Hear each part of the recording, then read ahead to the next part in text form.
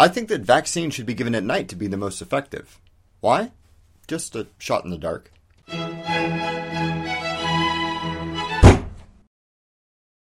Since the initial 7 cases in December, over 70 people in California have contracted measles because an unvaccinated carrier decided that they wanted to visit Disneyland. Needless to say, nobody's really happy about that. Fueled by the fear of resurgence of preventable deadly diseases, many have turned anti-vaxxers into sort of punching bags for both media and social commentary. Even Fox News has started railing against anti-vaxxers as being science deniers. That's Fox News. That's not what I'm interested in here. I totally understand where anti-vaxxers are coming from. Being injected with substances that you don't fully understand, especially in an atmosphere where people are telling you that they might be harmful, is scary. Also, parents are intensely motivated to protect their kids, to feel in control of their welfare. And when the status quo of vaccination doesn't feel like they're doing enough, they'll seek out any way that they can to gain peace of mind that they're doing more than other parents. However, the prevailing scientific consensus is that vaccines are an important and necessary measure against infectious diseases. The vast majority of medical researchers assert that the most commonly cited reasons for not vaccinating are either demonstrably untrue or reference risk factors that are considerably less risky than being unvaccinated.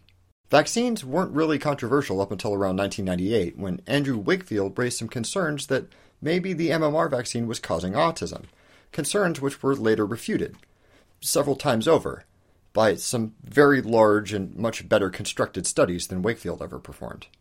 It's interesting that people would choose to believe amateur anti-vax theorists over trained researchers, to believe that there's some bias which extends to the overwhelming majority of medical experts, which would cause them all to recommend vaccinations, despite supposedly convincing evidence of their dangers.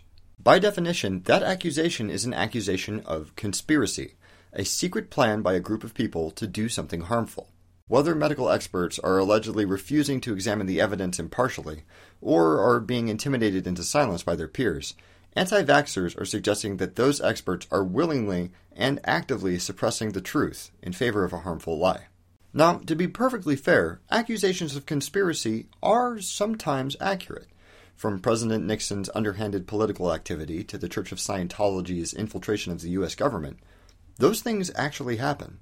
But many theories about conspiracies require a certain pattern of thinking which makes it difficult to recognize whether they're actually plausible or of the tinfoil hat lizard people variety.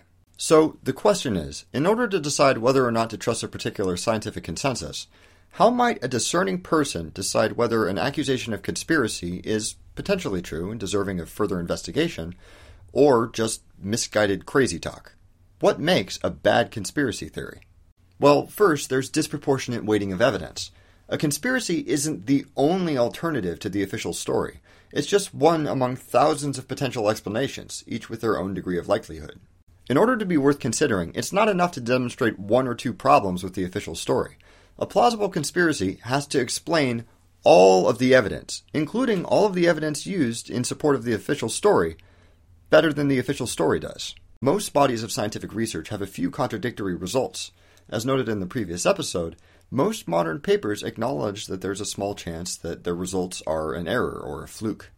As such, a theory about a conspiracy which cherry-picks evidence for its own conclusions while ignoring all contradictory evidence or dismissing it as being a cover-up is probably just overselling an idea that simply isn't well supported. For example, anti-vaxxers will frequently refer to anecdotal cases of vaccines having caused autism, but they won't really talk about or acknowledge the numerous rigorous scientific studies that demonstrate that there's no causal link between the two. Another common trait of bogus conspiracy theories is that they posit an impossibly large number of complicit parties. That's people in the know who ought to come forward who don't for some reason. Considering the incredible lengths that governments go to screen people for top-secret clearance, and considering the regular failures of even those rigorous systems of secrecy, the idea that thousands upon thousands of researchers and experts would all collectively keep their mouths closed about some dark secret for decades is kind of a stretch. So conspiracies have a whole lot of ground to cover before they're plausible explanations for events, yet they still contain all of the drama and allure of a spy thriller, while flattering their believers for being smarter than the rest of the sheeple. Compared to the boring, mundane story that vaccines work exactly the way that doctors think they do, a conspiracy, or a secret that they don't want you to know, is way more exciting. But buying into that conspiracy theory and confirmation bias isn't a rational decision. It puts both the child and everybody who comes in contact with them at significantly increased risk. And the more resources that scientists have to pour into constantly reasserting accepted scientific principles in media and refuting any accusations of some sort of scientific conspiracy, the more dangerous the world those children live in becomes. After all, evolution isn't going to wait around for us to be ready for the next big disease, and it would be very helpful if we didn't also have to fight battles that we've already won. What's your favorite conspiracy theory? Is it actually plausible? Please leave a comment below and let me know what you think.